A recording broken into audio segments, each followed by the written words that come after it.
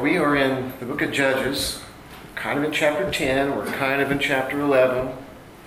I don't know if we'll get to chapter 12, but right in the middle of all of that is this judge named Jephthah. But before he was the judge's name was Jair, J-A-I-R, and he was a judge for 22 years, which is a long time compared to how brief Jephthah's deliverance was. I think he lives only 6 more years after this account here in the Bible. So his time was shorter. But after Jair died, the nation of Israel returned to Baal. And that's another way of saying they stopped going to church, or the world got the best of them. But it's worse than that, because they stopped worshiping God and they started practicing this fertility ritual nonsense that their neighbors were doing. And it's a repeated cycle in this period of time. And so this is what the people have returned to. And so the Bible tells us that God sold them to the Philistines and the Ammonites. And they are described as shattering and crushing them for 18 years. So it took 18 years before they cried out to God. But they still had their idols. He didn't get rid of them. And so God didn't deliver them. It wasn't until they got rid of their idols and began worshiping Him that He called Jephthah to be their deliverer.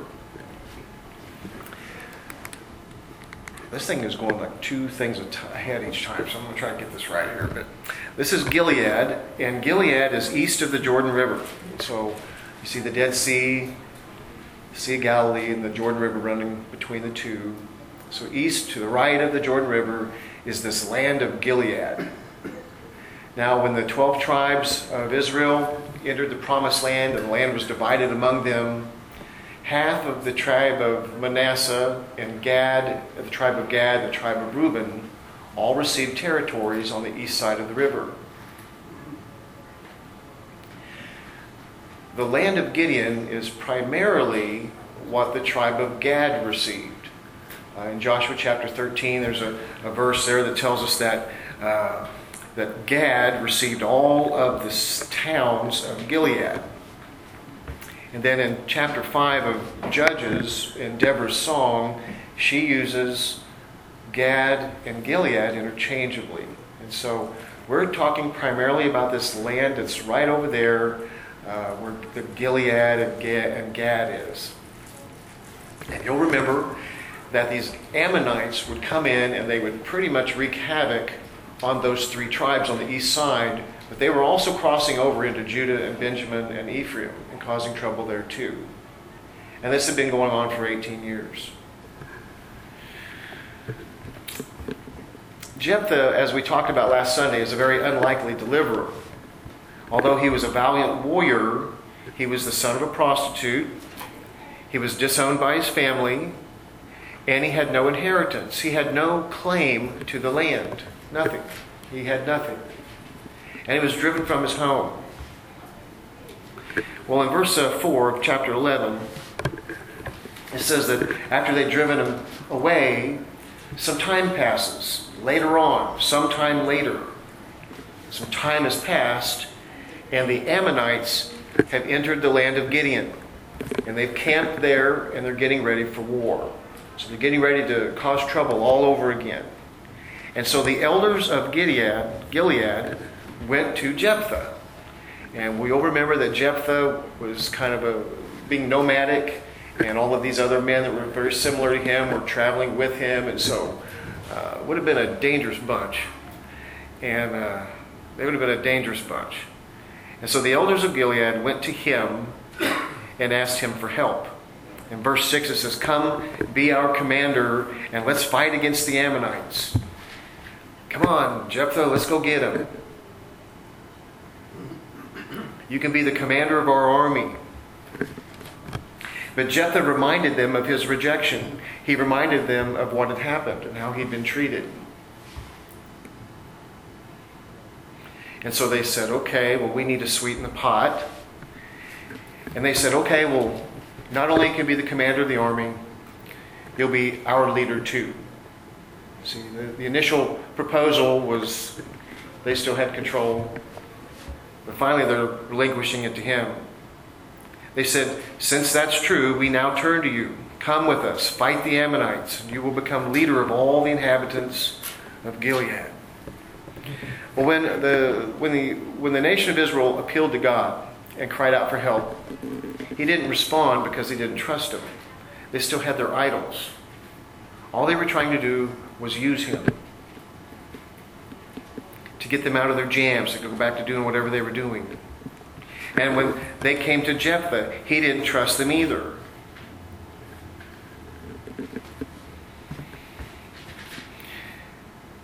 Jephthah knew he was just being used too. You see, they lacked integrity. We talked about what integrity is. It's when you have steadfast moral principles. It's when you keep your word. You're dependable. And how that's supposed to characterize a Christian. Now, none of us are that all the time. Just ask my family. But it should characterize us most of the time. We should be dependable people, keep our word, and have moral principles that don't sway with the ethics of the day. The news doesn't tell us how to think. The entertainers don't. Politicians don't. This is the kind of people we're supposed to be. And so, no wonder that Jephthah questioned this oath that they were making to him. And in a sentence he says, if the Lord gives them over to me, I will be your leader. And then in verse 10 it tells us that they swore these things to him before God. And so they brought God into the agreement. God would be the one who would hold either one accountable if either one of them failed to fulfill their obligations. It's something very similar to a marriage vow. And God asks you and I the same question. He says, if I deliver you from your sin, will I be your leader?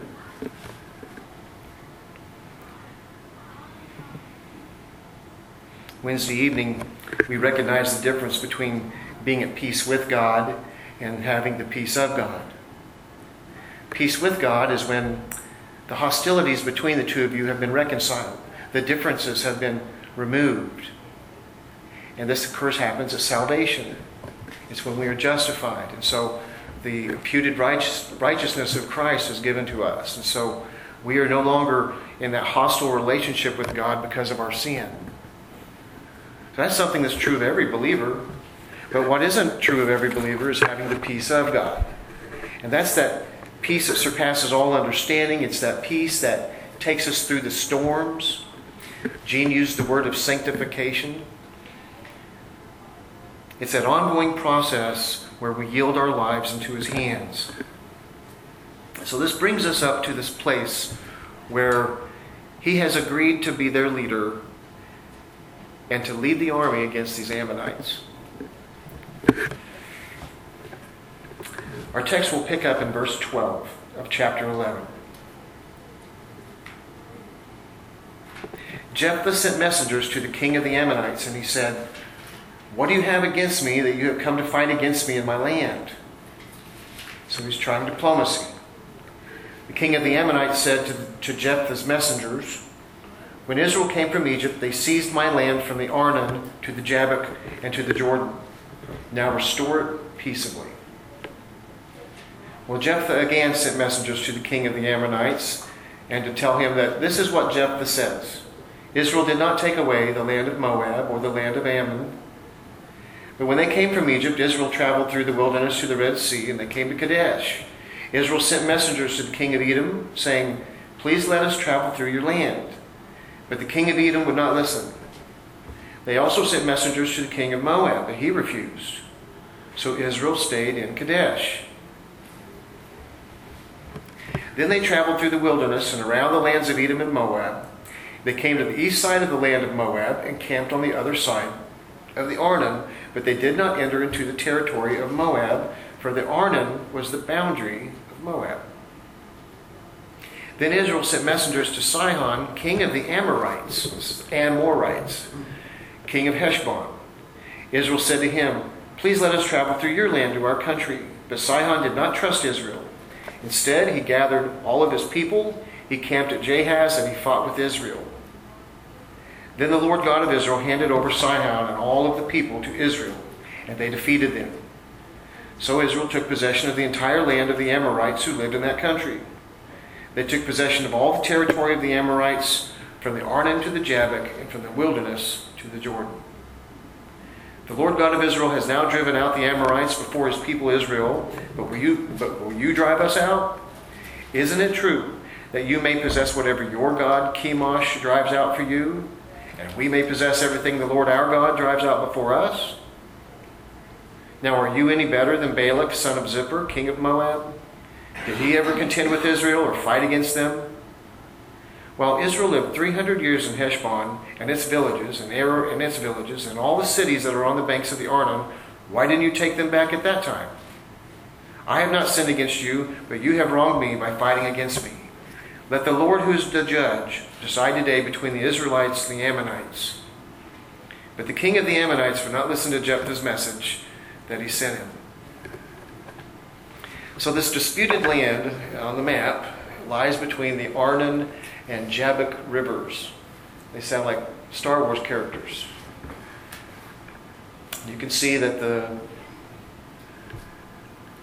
the Arnon River there runs east and dumps into about the midway point of the Dead Sea. And that is the boundary for Moab. So Moab is from the Arnon River south. And then the Jabbok River, it runs east as well, but it runs into the Jordan. And it hits it about midway between the Sea of Galilee and the Dead Sea. And so it's the Jordan River going east and land in between these two rivers. That is the disputed territory that the Amorites were in control of. And by the way, Heshbon is the capital for this king, this Sihon. And so if you're at the very the northern tip of the Dead Sea, and you go over to the east about 15 miles, that's where Heshbon is. It's mentioned here in our text. So the king of the Ammonites this is really bad, isn't it? There's Ammon and Amor. But the Ammonites, the king, he accuses Israel of taking their land, but that just wasn't true. And so Jephthah explains to him history, not revisionist history, but what really happened. He says Israel never at any point took anything away from Moab and Ammon. They never did that. When they crossed the Red Sea and they came to Kadesh, they moved through the wilderness, so they came to your territory. And they asked for permission to travel through safely to the Promised Land, but you refused it. The king of Edom, the king of the Ammonites refused, and the king of Moab refused. So instead of us confronting you, we went around you. We went all the way around until we came to this territory we're talking about. And we came to this king, and we asked safe travel from him. But he did not trust Israel. He gathered his army, and he attacked. But he lost. So the land never belonged to you. It belonged to the Amorites, and God gave the land to us. And by the way, we've been here for 300 years. You've never contested this in the past. The king of Moab hasn't contested it. Now all of a sudden you are. The only one here who's doing something wrong is you. For 18 years you have been raiding our 3 tribes, crossing the Jordan and raiding into 3 other tribes' territory. You're the one who has been doing something wrong. Well, that wasn't something that he probably wanted to hear. And so there was definitely going to be war.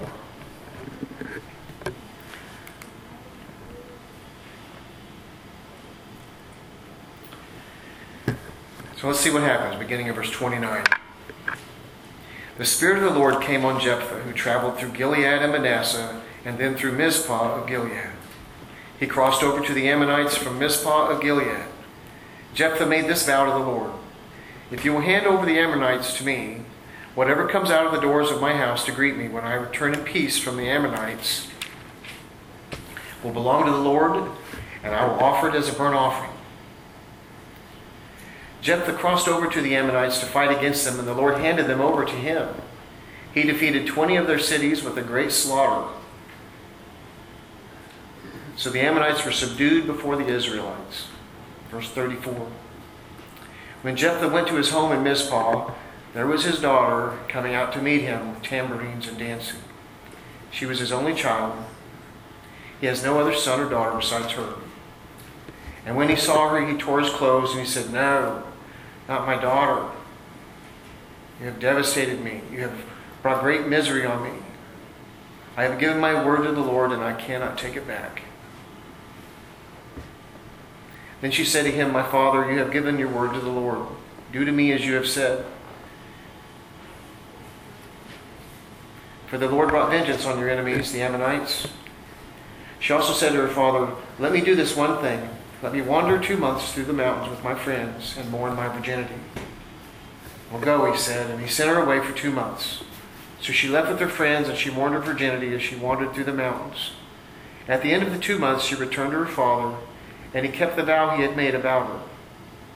And she had never been intimate with a man. Now it became a custom in Israel that for 4 days each year, the young women of Israel would commemorate the daughter of Jephthah, the Gileadite. As we back up here, we see that the Spirit of the Lord came on Jephthah in gathering his army, just as he did with Othniel and Gilead, or Gideon, and tells us that the Lord handed Ammon over to him, and that it was a great slaughter.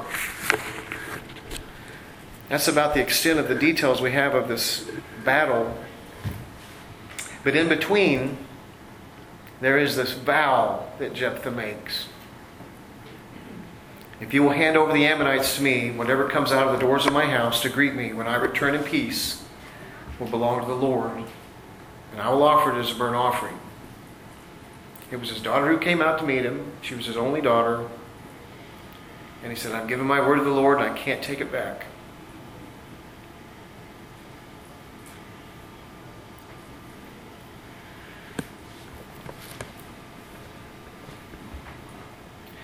A burnt offering, by the way, is when you sacrifice an animal and the entire animal is consumed with fire.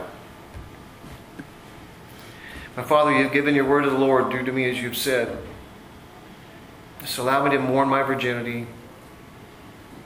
And when she returned, he kept the vow. She had never been intimate with a man. It became a custom to commemorate her every year. Face value, looks like Jephthah sacrificed his daughter to God on an altar. I will tell you that there are reasons to believe that he did and reasons to believe that he didn't. If he did not, then what he did is he dedicated her to the sanctuary. She would have served at the tabernacle for the remainder of her life. The idea would be that in verse 31, that word "and," that conjunction, means that whatever comes out of my door, whatever possessions I have, will belong to the Lord. If it's an animal, I will offer it as a burnt offering. That's the idea. So it's 2 different ways you can look at it. She was either committed, dedicated to God, to serve in the tabernacle, or she was sacrificed. How we understand this vow, what we decide happened, what conclusions we draw, become an exercise in biblical interpretation. Some things in the Bible are very clear. Substitutionary atonement, Jesus' sacrifice on the cross, putting our faith in him, we can have eternal life, have our sins forgiven. That's very clear in Scripture. Some things God hasn't explained at all. Job wanted to vindicate himself, and he kept demanding to have the opportunity to plead his case before God, because he was convinced that when he pleaded his case before God, God would be the one who was wrong. So what God did is he said, "Job, do you realize what you're doing? You're telling me I'm wrong and you're right." But God never answered Job's question. He never explained himself. He basically just said, Job, that is above your pay grade. Sometimes the Bible makes something very clear, and sometimes we don't get the answer at all. But most of the time, we have quite a bit of information that we have to wrestle with. This is why we're supposed to study to show ourselves approved. One who rightly handles the truth. So it becomes our responsibility to wrestle with these things. This is why denominations disagree over things like baptism or music in church, or whether you can or can't lose your salvation.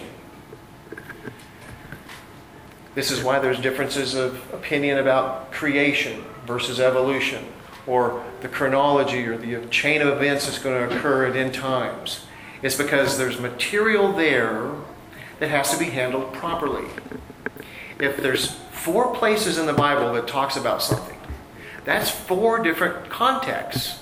You have to take each passage in its context and then begin to draw some conclusions from those 4. When you start talking about Bible prophecy, it's from the beginning to the end. It is a massive amount of information. It takes a lot of rightly wrestling with that before you can make some really safe conclusions.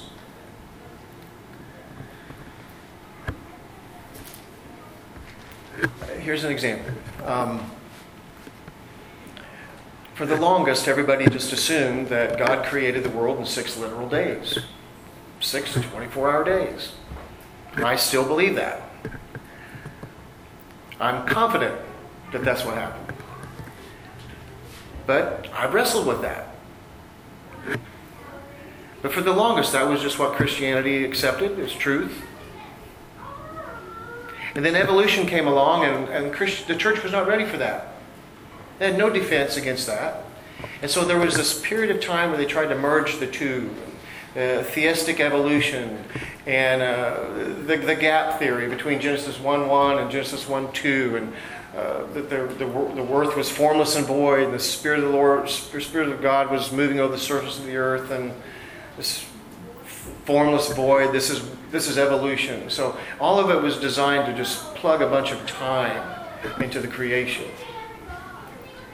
But if you are going to allow yourself to be trapped by the Bible, and a better way of saying that is if you are going to allow yourself to be submitted to the authority of Scripture, then you have to accept some of the things it says. The Bible tells us that God created the earth, the heavens and the earth in 6 days. The Bible tells us that death did not enter the creation until Adam and Eve sinned. Now we know there were dinosaurs, so they couldn't have died before that.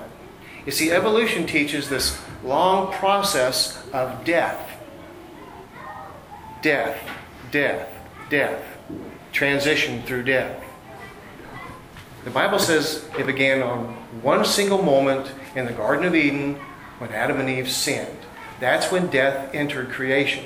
And so, if you're going to allow the Bible to be your authority, then you begin to handle this information that's in Scripture, and you conform to it. You don't try to make it conform to what you want it to say. And so, our passage this morning, there's not as much at stake. It is a woman's life, but it is exercise in how to use the Bible properly, how to interpret a passage properly. If the glass is half empty, then Jephthah sacrificed his daughter. Which screen's up there? It should have been that one right there. Yeah. If Jephthah sacrificed his daughter, then the glass is very much half empty. If the glass is half full, then she didn't die at all. She went to serve in the tabernacle.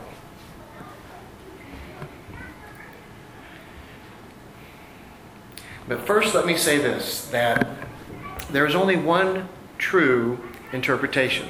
There's only one. And the true interpretation does not depend upon our negative or positive outlooks on things. Whether we want to be optimistic or pessimistic. It doesn't matter. There's one true interpretation. We may not get it right, but there's one true interpretation. And the reason I'm using the half empty, the half full analogy is just because one is better than the other. I think we'd all agree that we would rather Jephthah didn't kill his daughter and she went and served in the temple. So that's a half full, half empty thing. But the truth is, there's just one truth. I don't know if this is making you uncomfortable because all of a sudden there's some responsibility falling on your shoulders about how you make your decision. We all do. And the second thing I would say before we look at the pros and cons here, because that's what we're basically going to do, is that no matter how you slice it, Jephthah never should have made this vow. It was a rash vow. We know that for a fact because he was regretting it. If I make some kind of agreement with God, then I'm okay with that. But if I make a rash one, I'm going to regret it, aren't I?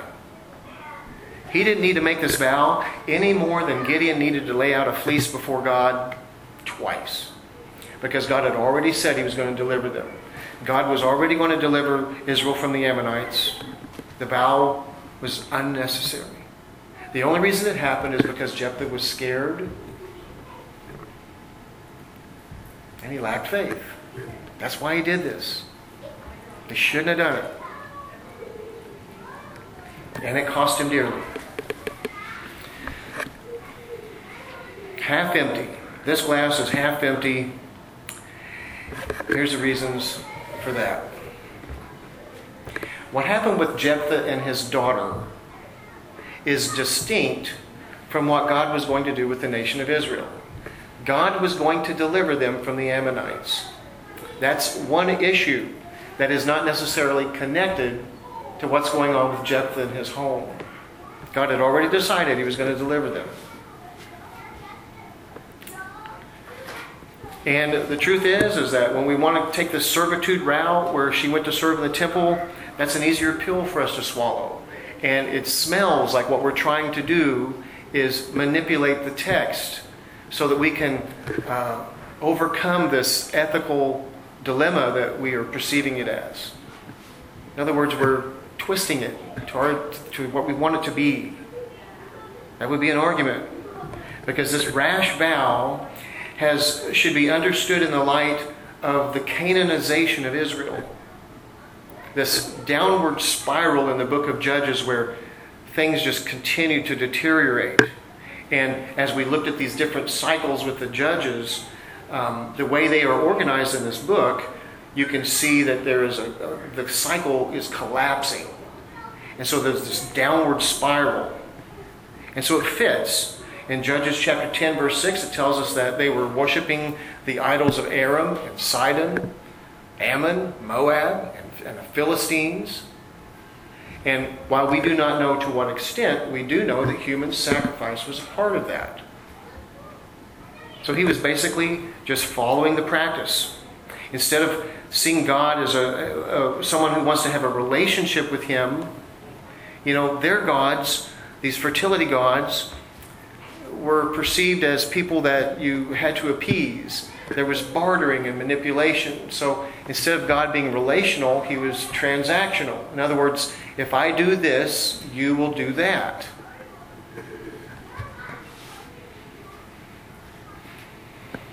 This is why he anguished over his daughter. There was no backing out. And it's just a terrible testimony to the decaying spiritual condition of Israel. That's the glass half empty. The glass is half full.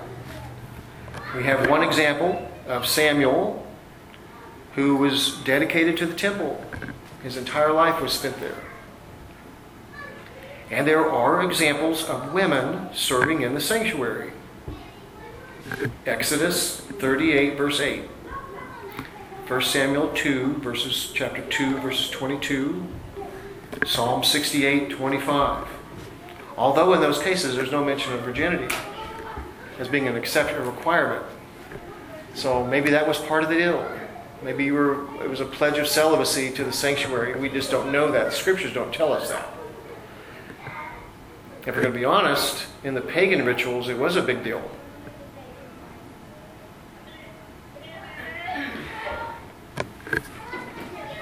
But Jephthah was making a covenant with God. He wasn't making a covenant with a pagan fertility deity. He was making a covenant with God. God who abhors human sacrifice. God who has prohibited human sacrifice in the law. So you make a covenant with that God, with a human sacrifice? It doesn't make any sense. And in addition, God has been very specific about how and when an animal will be sacrificed in a burnt offering. For example, the burnt offering has to be a male. We're talking about a female. So the vow was really just pledging a possession to the Lord. If it was his daughter, it was to servitude. If it was an animal, a clean animal, then it was going to be sacrificed as a burnt offering. This is why she didn't mourn her death, she mourned her virginity. And this is why every year the women commemorated her. It's hard to imagine that every year the women would commemorate Jephthah's daughter who was sacrificed to God as a human sacrifice. It doesn't make a lot of sense. There's been only one human sacrifice that God has permitted, and that was of his son. So where are you standing on it now? What have you decided? I have to tell you that you can't find two Bible scholars that will agree. They all disagree. Some want the knife out, some want to put the knife away. We don't know, do we? God hasn't explained it to us. He hasn't made it clear. But there's one more thing that tips the scale for me, and maybe it will for you. And let's turn to Hebrews. Just keep your finger there in Judges, and let's turn to Hebrews chapter 11.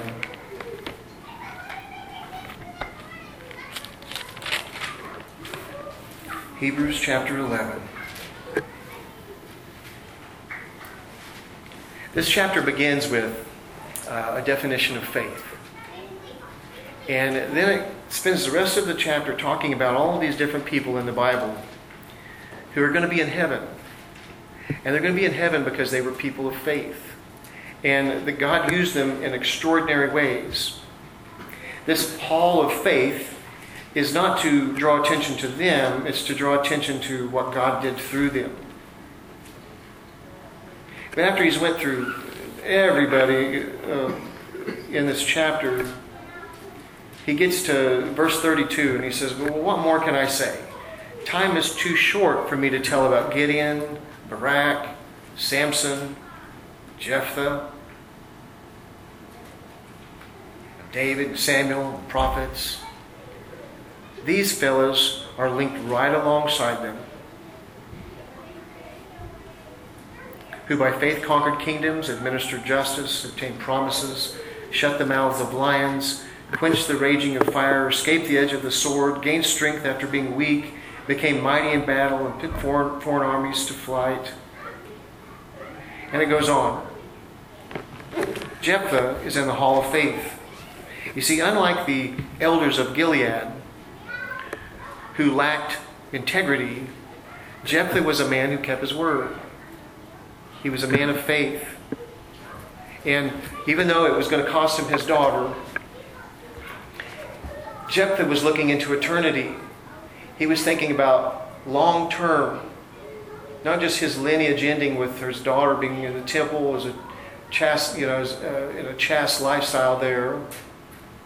He was thinking about what really matters. When you're in high school, you want to be popular. In junior high, you want to be popular. And then all of a sudden you graduate from high school and it's just over. That entire system of everything that was so important is just gone. It's just wiped away in an instant.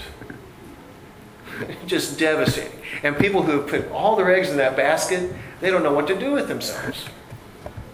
It's because what seems important now won't be important later.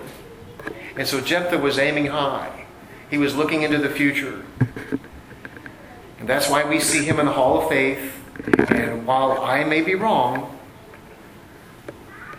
For Jephthah to be included among the men and women of faith in the Bible, that tips the scale for me from half full to full and running over.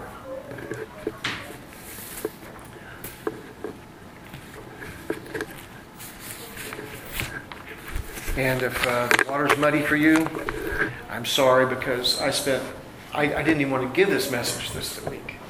It's too hard. It was just too difficult. The study was too hard. It's too much. So I have to, in good conscience, I have to give you both sides, and you have to decide. For me, it doesn't make any sense that he would sacrifice his daughter to God, unless he was out of his mind. And he's in the hall of faith. So I don't believe he did. I think she was dedicated to the temple. And the verse, the vow, is, when you're making a vow to God, I'm not making a vow to him that if the first thing that comes out of my door is my daughter, I'm going to sacrifice her to you. Because I know that's disgusting to you. That's an abomination. So what it means is when she comes out, she belongs to you, whether I like it or not. All of my servants, my in-laws, whoever's there. If it's an animal, it's a clean one, it's a burnt offering. Again, he didn't need to make that, but he did. Well, in the closing 7 verses, we're going to find out how the story ends with Jephthah. It's just the first 7 verses of chapter 12.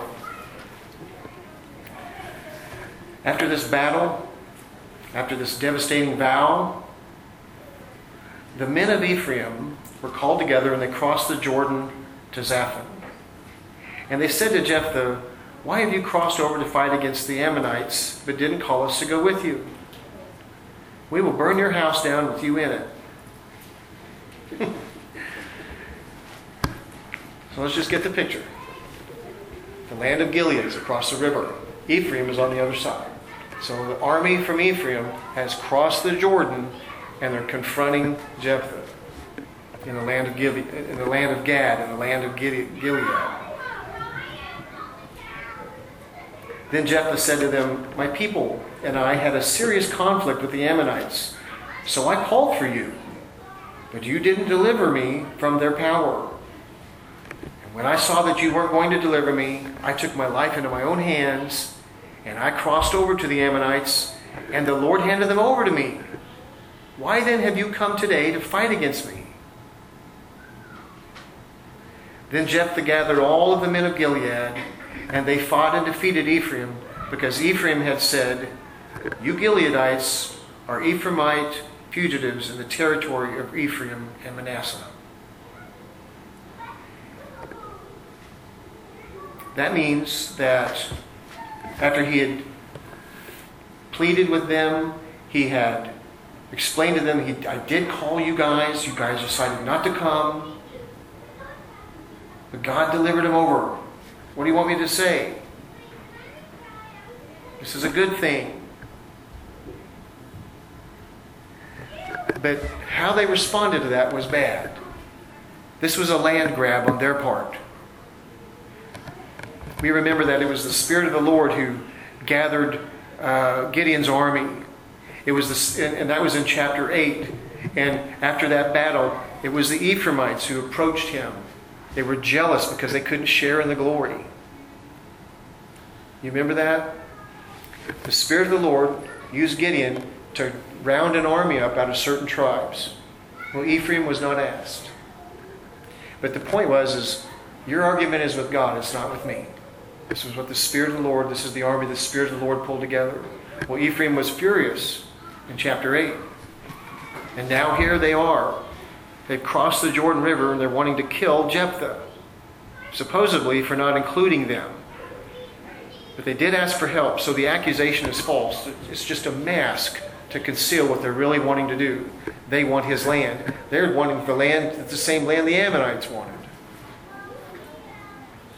And so when he pleads his case, he presents it to them.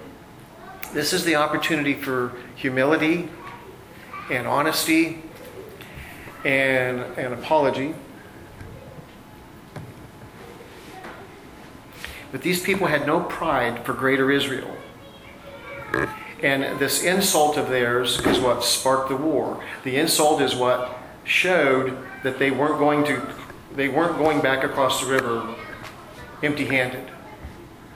And to understand this insult is kind of difficult, but it basically is saying that this land belongs to Ephraim and Manasseh, and that you guys have moved in here, you're kind of a mixed bunch, a mixed breed. You're squatters. You have no right to this territory. In other words, you're leaving one way or another. And so this was why there was a war. Well, Ephraim fell. And in verse 4, Jephthah gathered all of the men of Gilead. They fought and defeated Ephraim, because Ephraim has said, "You Gileadites are Ephraimite fugitives in the territory of Ephraim and Manasseh." So the Gileadites captured the fords of the Jordan leading to Ephraim. Whenever a fugitive from Ephraim said, "Let me cross over," the Gileadites asked him, "Are you an Ephraimite?" And he would say, "No." So they said, "Okay, well, please say Shibboleth." And if he said Sibboleth, because he could not pronounce it correctly, they seized him and killed him at the fords of the Jordan. And at that time, 42,000 from Ephraim died. And then we see here Jephthah judged Israel 6 years, and when he died, he was buried in one of the cities of Gilead. So the picture here is, after this battle, people were scrambling, trying to get back across that Jordan. But Jephthah's army got to the river. It was blocking their exits. And so they came walking up. It's in the movies where you put on the outfit of the enemy and you're trying to get across the border. And it was Bible password. It's probably the most dangerous game of Bible password ever played, where you had to say this word right. It would be like if I was expected to say something in Spanish where you have to roll your tongue. I'd be dead meat. I could not do it. Maybe you're the same way. You know how different people in the New England and in the South speak differently. So this is what was happening. Well, that's Jephthah. It teaches us to not make rash vows. Now, God is not a God that needs us to make deals with Him. Just let your yes be yes and your no be no. When He's telling you He can do something, He's going to do something for you, you just have to have faith. That was one of the neater things we learned on Wednesday night too, is that just have faith the size of a mustard seed can move a mountain. What that means is that it's not the size of your faith, it's the object your faith is in. And so this was a tragic mistake he made by making this vow. We also see this tribe of Ephraim being jealous, wanting attention and pride, and thinking that they had some kind of, that they were more important. In Bible history later, we're going to see this continue to play out with this tribe. We don't want to be like them. Let's pray.